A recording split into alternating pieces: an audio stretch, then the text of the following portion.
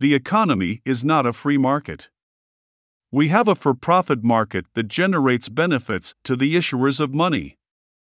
Money in a for-profit market, FPM, is a commodity or product issued to benefit the issuer. Two profit streams are available: inflation and interest payments. People die because they cannot participate in the FPM. Profits come first. A free market must have free money in the sense it is free of commodification.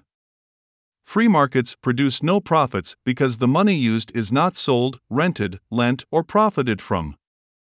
Economic development is solely the result of specialization, not profitization.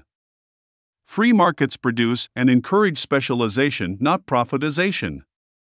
A unit of account has no value in a free market. Let's imagine OG making an arrowhead out of quartz. Those who make lower quality arrowheads see the value in what OG produces. His labor has value inherent in the product he produced. But there is no money, and so Jag offers a chunk of meat. If the size is too small, it can be increased in size, and if too big, it can be reduced. This is barter, and it poses a lot of exchange problems, not in exchange, but in maintaining accounts. It's not that Jag has nothing that OG wants at the time equal in value to the arrowhead. The exchange could be completed over hours, weeks, or years, if the value of the arrowhead could be quantified and the balance outstanding reconciled from time to time. What if OG declared his arrowheads to be a currency? Not only must Jag pay to possess an arrowhead, he had to have arrowheads if he wished to trade with anyone else in the tribe? The free market of barter is turned into a for-profit market designed to make OG profits. Had this not happened, Jag would have learned to specialize in some way to make something that OG wanted for his arrowheads. The more the tribesmen specialized, the more and better goods and services they would have. But the more specialization happens, the greater the need for a unit of account. This is where the world got it wrong. Money is not the issue. The problem is reconciliation. We need to learn periodically who owes what to whom, who has outstanding credits and who has outstanding debits. If we cannot do this, we have neither a free market nor justice. But why ought Sam be able to borrow $1 million to purchase assets he destroys and is unable to pay back, just so a bank can make profit? The fact that Sam did not pay the $1 million back means society and future generations pays the bank by an erosion of the value of the outstanding loans. But if this is as far as our investigation takes us, we do not understand the problem. OG chose a flint and made an arrowhead. So did Goa. But Goa's arrowhead is unbalanced and ugly and has no value. The value of what OG did was contained in the work he did. This gives us the labor theory of value. But what if Goa captured the only supply of flint the tribe had so no one else could make arrowheads? Goa's arrowheads would now have a monopoly value in that he represented the only source of flint and flint products the tribe had. If OG wanted flint, he would need to buy it from Goa. If he did not buy the flint, the tribe would be forced to use the inferior product produced by Goa. Whether Goa decided to force the tribe to use flint or arrowheads as a means of exchange is up to him and his level of ambition. But if he had forced the tribe to use arrowheads as currency and then decided to use pieces of rat skin with his mark on them as a more convenient kind of money, nothing fundamental would have changed. Goa still had a commodity he produced for profit that the rest of the tribe used as a barter unit, or what we call a means of exchange. We all understand this, but what we fail to appreciate, these rat skins are not a unit of account. They are a monetized commodity produced for profit by a powerful entity that ought never to have been permitted this level of power. This is not an ethical issue, it is a logical one. Goa did not create flint and has no legitimate claim to these things of nature. No one does. We saw that when we had a free market, OG and Goa were paid according to the value of their labor. Once the market because focused on profit, everything changed. Money has become a source of problem not because someone owns and issues the currency, but because someone has laid claim to an asset and found a way to profit from the ownership of it rather than from the labor added to it. It is this ownership of assets and the profiteering that flows from the claim of ownership that is the true problem. We own only what we create, and we have no claim on anything created by others. Regardless of what you think is justified, no human being created anything physical or any part of the natural world. We add value to nature, we make nature more usable, but this labor only transforms what exists, it adds nothing real to what exists. Being the first to cite a piece of land or being more violent or ready to use force than your competition does not make you the legitimate owner of anything. Profit is always unearned income, always.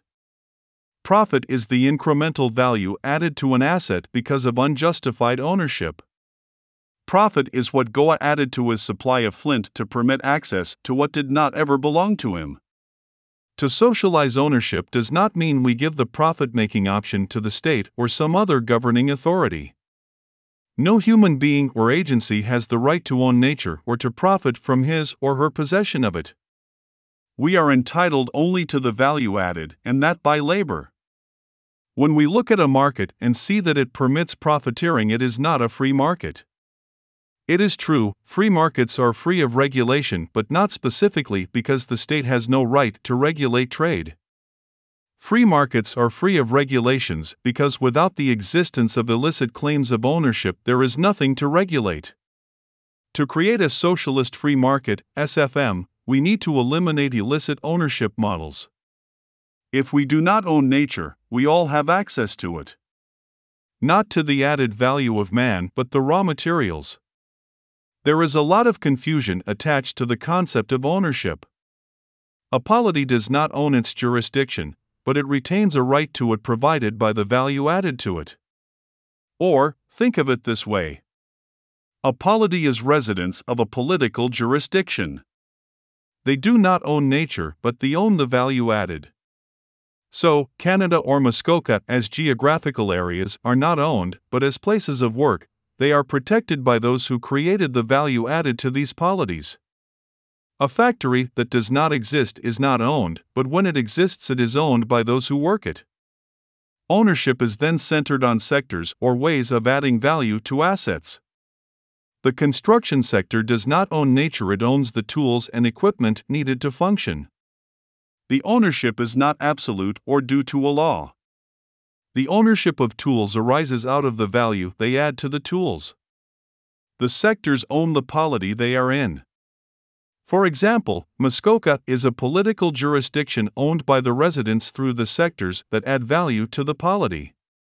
It stands to reason that when value is added to the polity, money is created, simply because if OG has added value to a component of the polity, he has value he can trade, directly or indirectly, with others.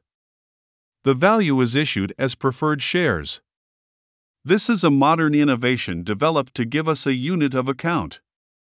The ownership of the polity is represented by common shares. Each resident has one common share which permits voting as a stakeholder in the Commonwealth.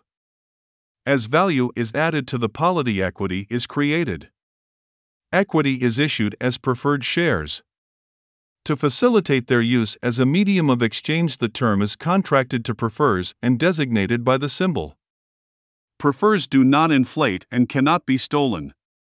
When someone adds value, the value added is recorded as a credit to the client's account.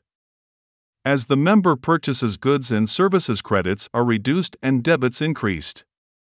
The pile of flint, the waterfall, the ore, and all other natural resources are not owned, but they do represent potential wealth. If someone wishes to mine gold, they must get a job mining gold, and the sector governing mines must be willing to pay him to mine gold. The same goes for all other work. To do work, one has to have a job, and to have a job, one is hired by the sector responsible for paying those who work in that sector. Yet, it does not pay the sector to have members of the sector idle. A social economy is an economy with full employment. Because no one owns assets, no group or agency can profit from idleness, neither theirs nor anyone else's. My being idle in a free market does not drive up the value of labor nor drive down the value of wages. It simply means I am not adding value to the assets of the polity through the workings of the free market. Therefore, there is every reason for the free market through the operation of the sectors to find something for me to do, and preferentially, something I am good at. Thus, a free market is focused on specialization. And as we have mentioned, the key to economic development is to increase the level and rate of specialization. This is something for-profit markets are bad at, and free markets excel in, profits not required. When value is added to the free market, it is paid for. Thus, the polity increases in value as value is added to the things within the polity. There are no profits, there is only added value, or what is termed equity. For-profit money adds claims against the wealth of the community, or what are called liabilities. A profit for Goa is a liability for OG.